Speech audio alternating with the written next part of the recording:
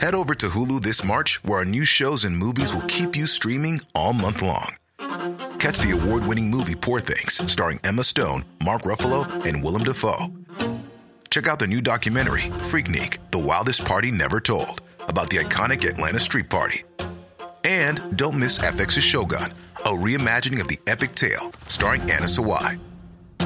So, what are you waiting for? Go stream something new on Hulu.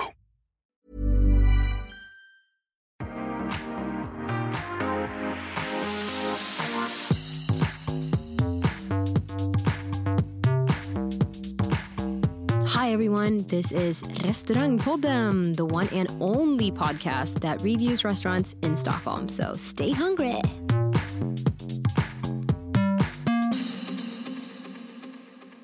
Tjena kompisar, välkommen till Restaurangpodden. Hello, hello. Vi har haft lite uppehåll. Ja, vi har ju haft det. Det var kanske egentligen att vi smög med det lite. Det var inte meningen. Nej, vi flaggade liksom inte riktigt, Nej. Kan man säga. Men så är det i semestertider.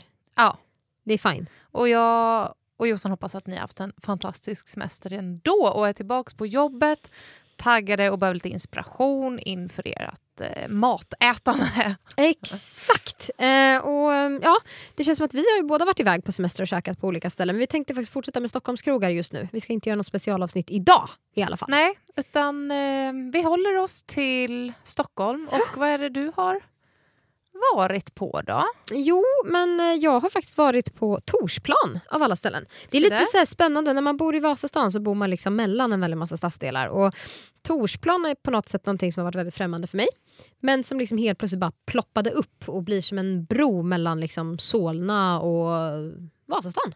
Ja, men det är sjukt vad som händer där borta just nu. Alltså när man går förbi där, det är ju som bara en stor byggd arbetsplats. Ja, men verkligen. Och verkligen. det fula huset som har i mitten som man bara undrar vad de... Ja, det vet jag inte riktigt vad de ska göra med. Ja. Men ett par av husen börjar i alla fall bli klara. Och några ser riktigt fräscha ut. Eloge till Sats som har öppnat Sats Torsplan där som är riktigt fräsch med en liten löpbana på taket. Snyggt. Har du varit där i sommar? Jajamän. Har du det? Klart jag har. Hur var det att vara utomhus då? Nej, men det var konstigt. Ja. Men alltså jag tycker ändå att det på ett sätt och vis är det ju bra, samtidigt som man ska ändå springa ut och inte på löpband. Då kan jag ju lika gärna springa ute liksom. Ja, jag håller helt och hållet med faktiskt. Ja, skitsamma, bra idé. Men i samma hus, mer eller mindre nere på hörnet, så ligger Macelleria eller Macelleria, jag vet inte vad vi ska kalla det. Är det den? Liten tapas? Ja, den ser så ut. Aha. Alltså den här är på något sätt, jag vet inte hur, men den är besläktad med Panevino på något intressant vis. Men den här ska vara lite mer rustik, lite mer så steakhousig, på den nivån. Nej, men låt oss höra recensionen helt enkelt. Ja, men här kommer den.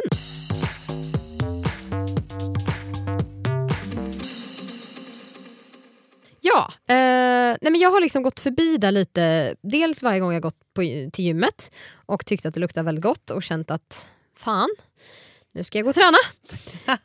Jag har tänkt fan. Ja, men lite så. Och sen så har jag liksom aldrig kommit med för att boka ett bord eller gå dit och äta, för att jag glömmer bort det, för det ligger på något sätt åt fel håll fast det ändå inte är så himla långt från där jag bor. Så var det någon dag här när vi kom hem från semestern så bara, men ska vi bara gå och dra ett bord eller? Gick ju bra det. Det var ju inga problem med att walk in. Nej, men jag tror så här att den stadsdelen har inte riktigt börjat leva än. Exakt. Jag tror att den är under konstruktion. Man väljer inte frivilligt att ta sig dit liksom, utan det har inte blivit hypat än. Men jag tror att det kommer bli. Ja, men alltså det tror jag också. Jag tror att det kommer bli att när Torsplan väl har liksom vuxit ihop med Vasastan, då kommer det bli som att det är så här, Odenplan, Sankt Eriksplan, Torsplan. Exakt. Vi ska göra en kul grej nu. Vi ska snapchatta medan vi spelar in. Kul! Ja, vi ska bara slå igång Snapchat. Vänta 2 sekunder. Nu får ni vara med här, folket. Vi kan lägga upp den här på våran det kan vi göra. Instagram sen. Jag tror jag ska köra från det här hållet, för då kan jag vända. Hallå alla driter, så nu sitter jag här och poddar. Jag ska alldeles strax vända på den här också så att ni får prata med Tessa. Hej! Jag känner mig helt sjuk. Stay hungry då. Stay hungry. Vart bra eller? Nej, det var skitbra. Sjukt oklart. Ja, nej men alltså. Något ska man göra. Oavsett, vi fortsätter med Macelleria eller Macelleria. Om det är någon som vet det här kan ni gärna höra av er. Jag är inte så bra på italienska.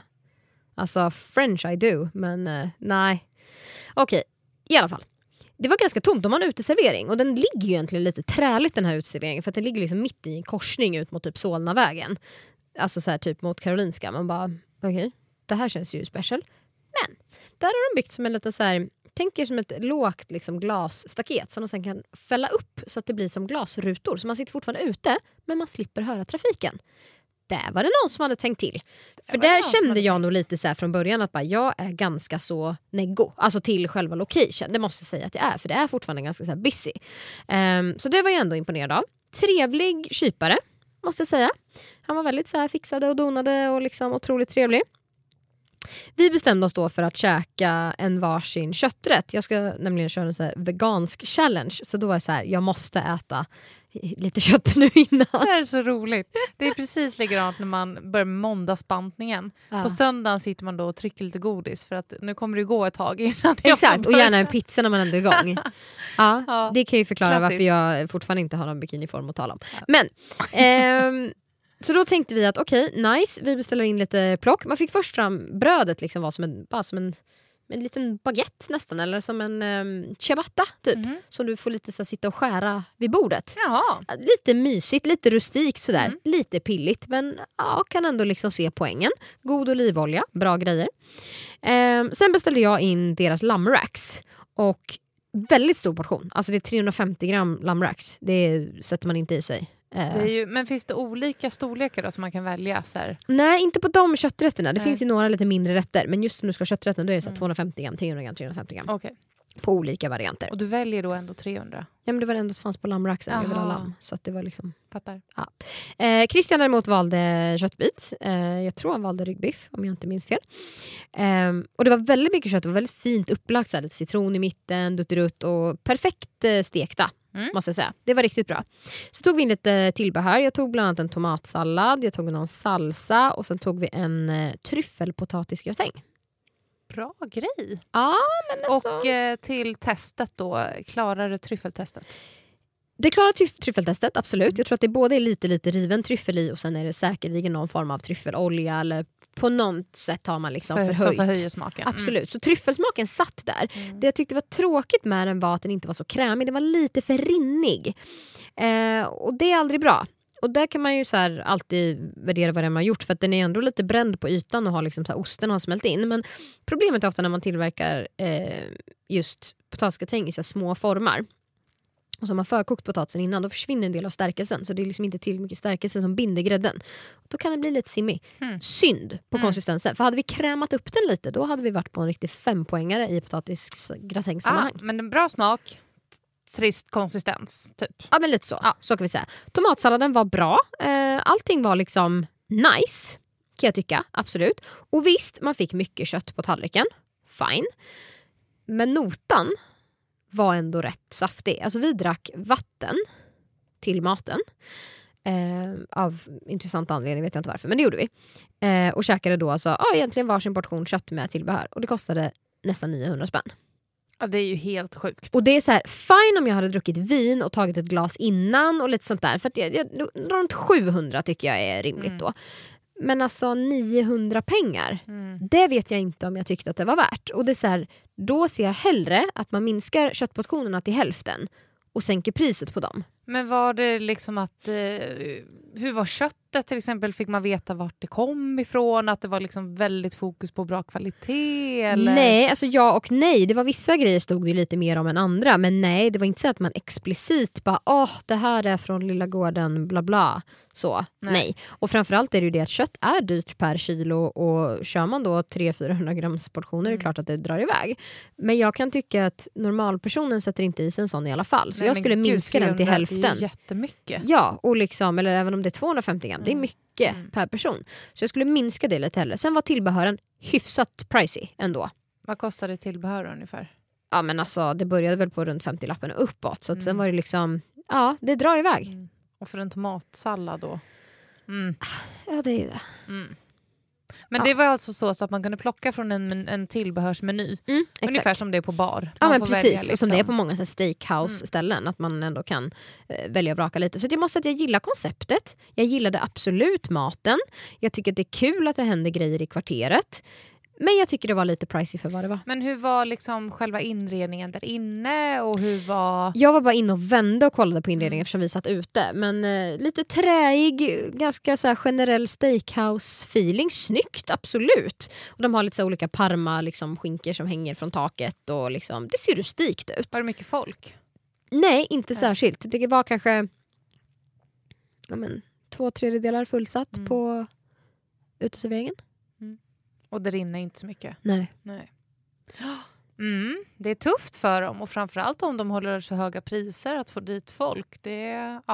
Ja, och någonstans eftersom jag själv känner att det nästan går emot för egen del att gå från Vasastan till Torsplan. Ja. Trots att det egentligen inte är längre än att gå från... Alltså jag bor ju i Birkastan, precis i början av Rörstrandsgatan, Karlbergsvägen. Det är ju inte egentligen längre för mig att gå till Odenplan och äta. Nej. Men ändå känns det mer naturligt. Ja.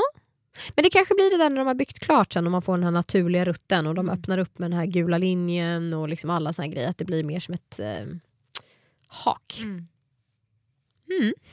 Ja, men ska man köra tummen upp och tummen ner? Ja, men alltså tummen upp är det ju absolut, och framförallt liksom om man bor i de kvarteren. Jag kan tänka mig, bor man i Solna där och vill precis in mot stan lite, så är väl det sjukt bra att gå och nagga lite i kanten av Vasastan liksom, absolut. Ska man köra råbiffar, priset drar ju ner det. 3. Ja. Average liksom. Lite så. Jaha. Så var det med det. Jaha, jag känner mig lite tom. Ja, men lite så. Men alltså jag lägger upp bilderna i appen och, men gör det. Och kan man ändå titta. Det var verkligen smakligt, men lite dyrt. Dela på en köttbit skulle jag säga. De är stora. Smart, där sa du någonting. Ja, då kanske man får upp betyget till 4 nästan.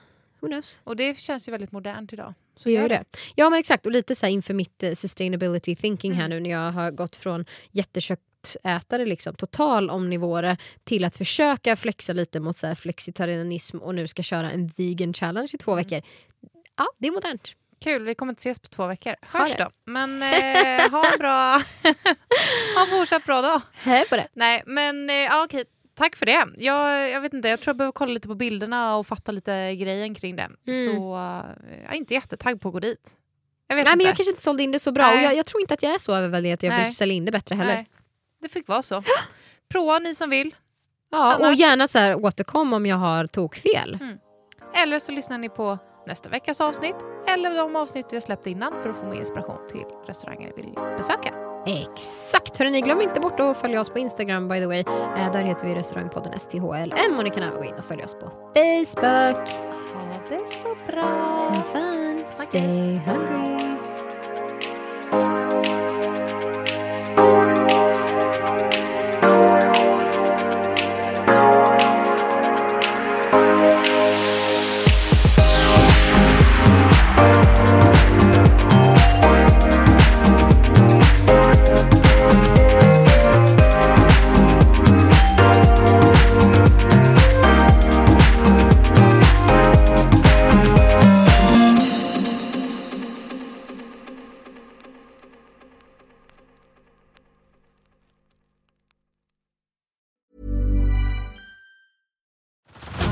Head over to Hulu this March, where our new shows and movies will keep you streaming all month long. Catch the award-winning movie Poor Things, starring Emma Stone, Mark Ruffalo, and Willem Dafoe. Check out the new documentary, Freaknik, The Wildest Party Never Told, about the iconic Atlanta Street Party. And don't miss FX's Shogun, a reimagining of the epic tale, starring Anna Sawai. So, what are you waiting for? Go stream something new on Hulu.